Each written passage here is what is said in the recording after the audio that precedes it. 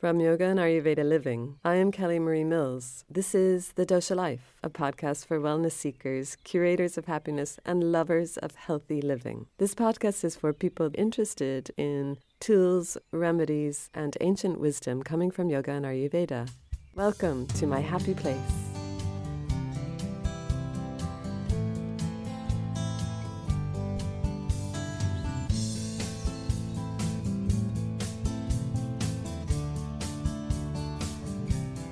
This is Series 5, Ayurveda on the Jewel of Taste. The real gem of Ayurveda that's often buried so deep we can't see beyond everything else. Everything else in our desire to live in harmony with life. The real gem is food. Ayurveda is a food lover. Actually, I'm laughing because I just corrected that. What showed up from the autocorrect was Ayurveda is a good lover, which Ayurveda is. Ayurveda just loves loving. And if you are, like me, a food lover or are interested in food, I discovered Pinterest a few years ago, and it would be your heaven if you haven't gone there yet. The 6 tastes are an incredible science, well documented through Ayurveda. And invariably, as a therapist, I have to know something about them. But for you, it may not be such a big priority just yet. Sort of like me back many years ago in algebra class. The teacher got to the numbers that had letters beside them, and well, I can safely say some part of my brain just fell off a cliff. And to be honest, I just still totally don't get it. For anyone learning about Ayurveda, the 6 tastes are important for you to know about. They are important for you to know in concern of what foods will work for your doshas. But further down the road, the 6 tastes are vital because they teach us about the essence of enumeration and how each taste is a blend of the 5 elements, just like the doshas, but blended uniquely and a little bit smaller and more refined.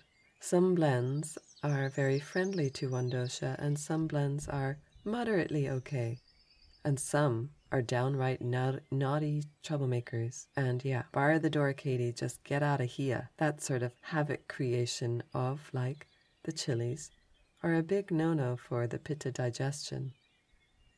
Like, cheese is a huge, unwelcome event for kapha digestion. And if you give crackers to a vata, you are going to drive vata bonkers. It's a cracker of a problem. As we translate our life process through the doshas, we treat our doshas with the power of the 6 tastes.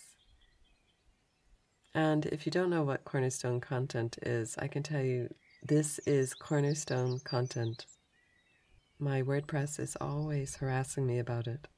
This is the foundation of treatments for Ayurveda, the 6 tastes.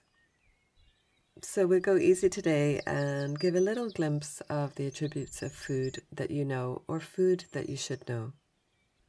For balanced digestion, that means that we're giving ourselves the best chance of being able to digest without having major chronic issues. We need to take a balanced approach to the 6 tastes. This balance will help us to rebalance or counterbalance our antidote, foods that may cause disruption when our life might get a little haywire. But for many of us in the Western world, and me included, the old food wisdom dwindled. And the first place I heard of or even had a notion of 6 tastes was in Japan, when I lived in Japan as a child, and they added 3 tastes to their meal in little pots. And so it's that familiarization as a child that made me really curious about it. In the Western world, the tastes that we're most familiar with and that are prevalent in our diet are sweet, sour, and salty. And once something becomes prevalent, it increases the chance of disease process, no matter what part of your life it's coming in from. The last 3 of the 6 tastes are bitter, astringent, and pungent, and they're probably the least that we look for in our food.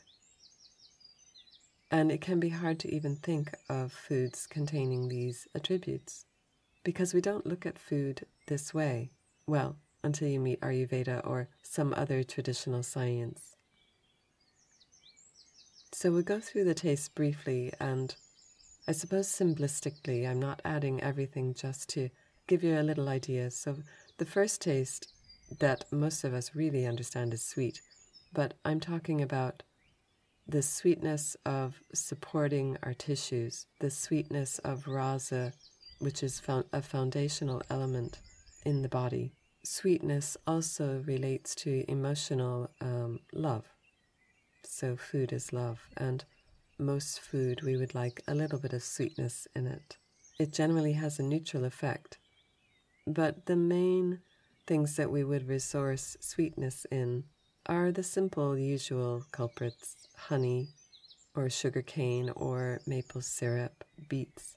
Sweet is what we consider the foundations in Ayurveda, and it increases kapha in the body.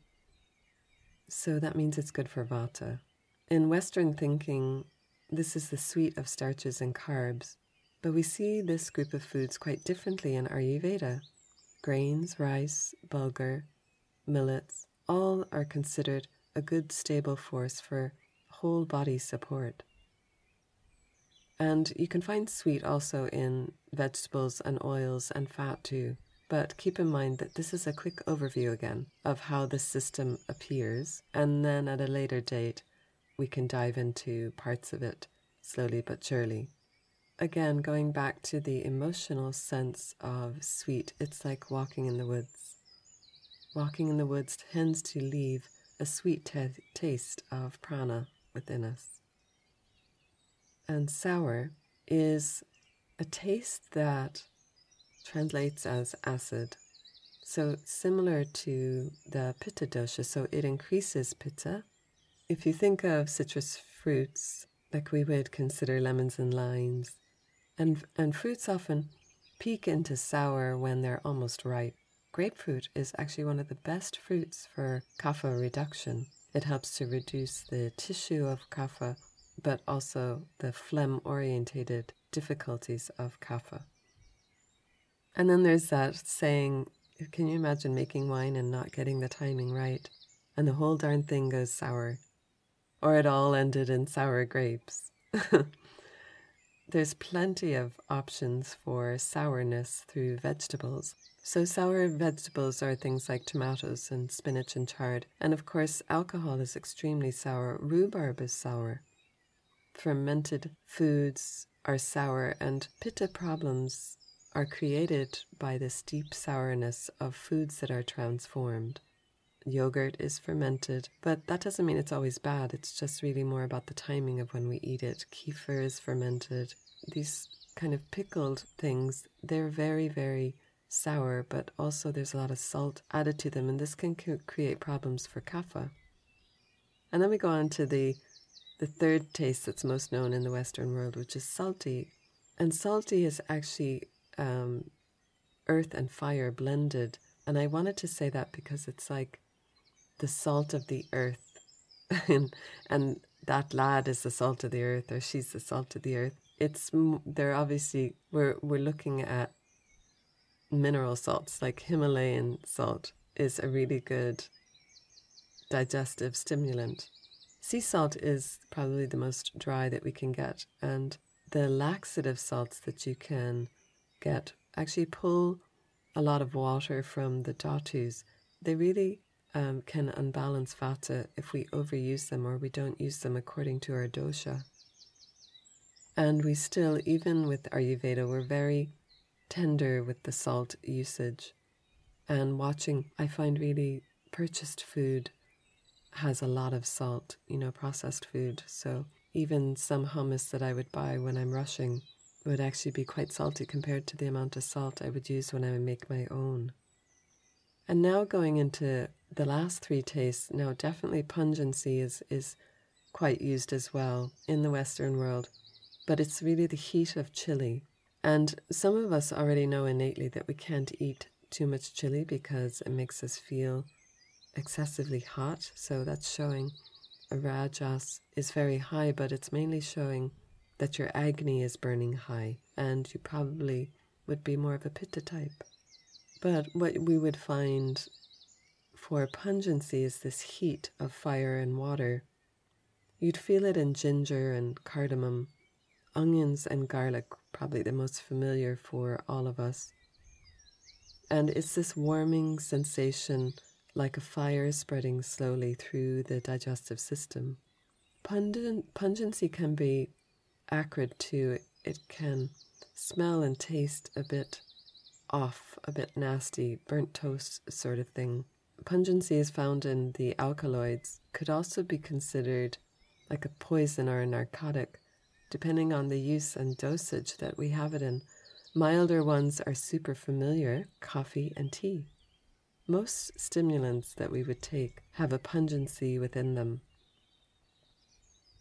Then we go into the bitter taste of air and ether. So this is one of the two lightest tastes that we can find.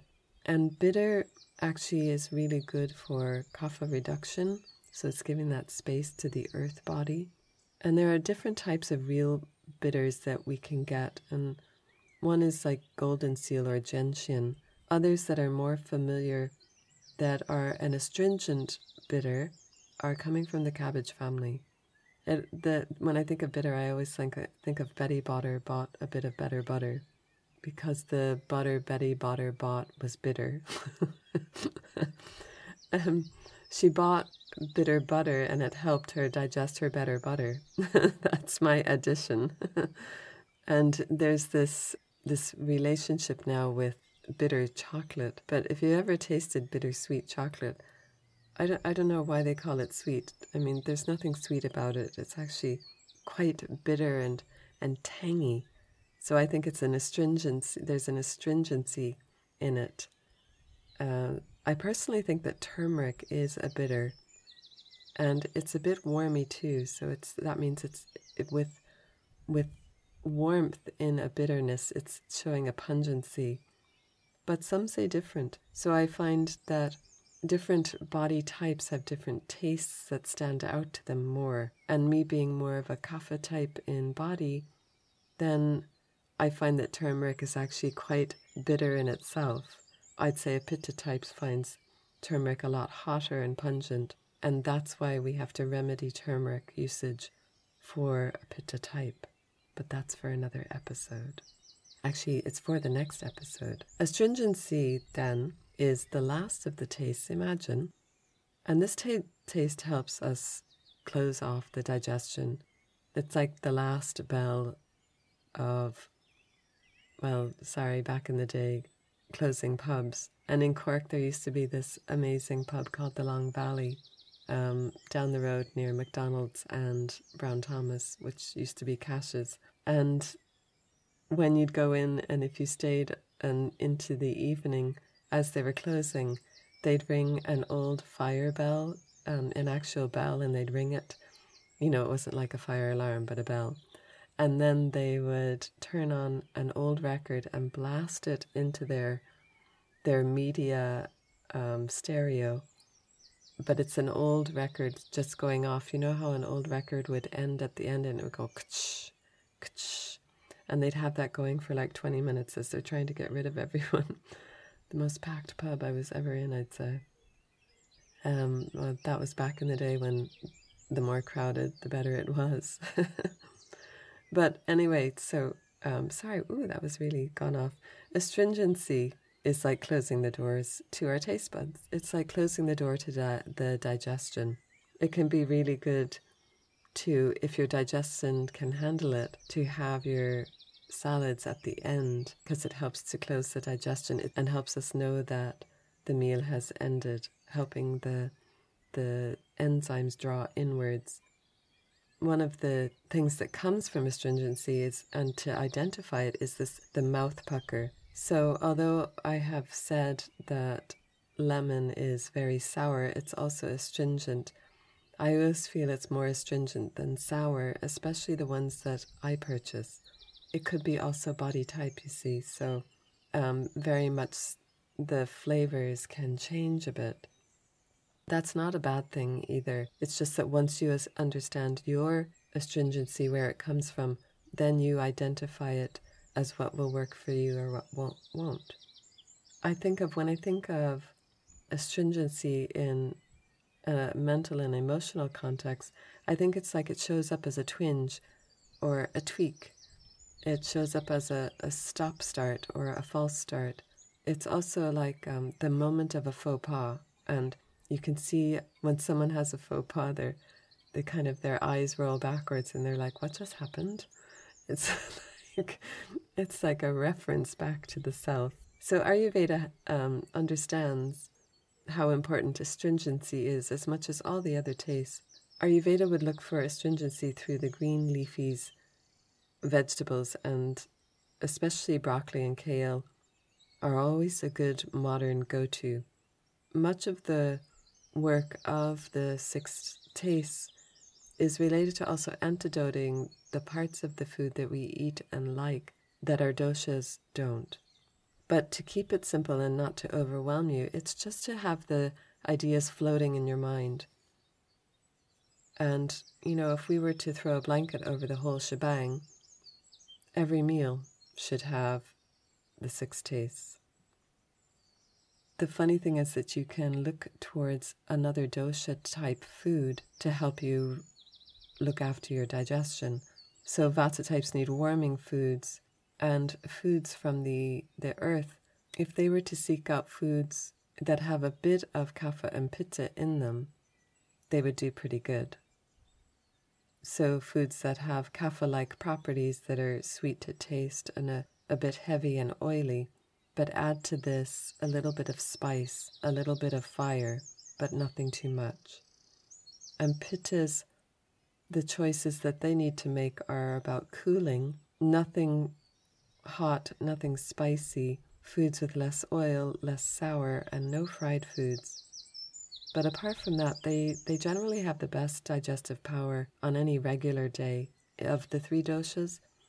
And so they find that their decisions on food and taste can be pretty open if their digestion is balanced. If they have a problem with foods, definitely. And overall, pittas, they can't take hot, spicy foods. They can take them on occasion. Saying kaphas then, you see, because of their heavy nature, they need more spicy, hot, pungent, bitter, and astringent.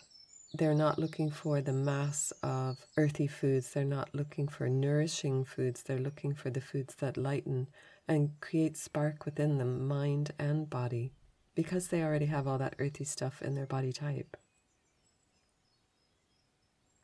As much as it is great to learn all of this information, it needs your own individual tweaking and your own individual discoveries.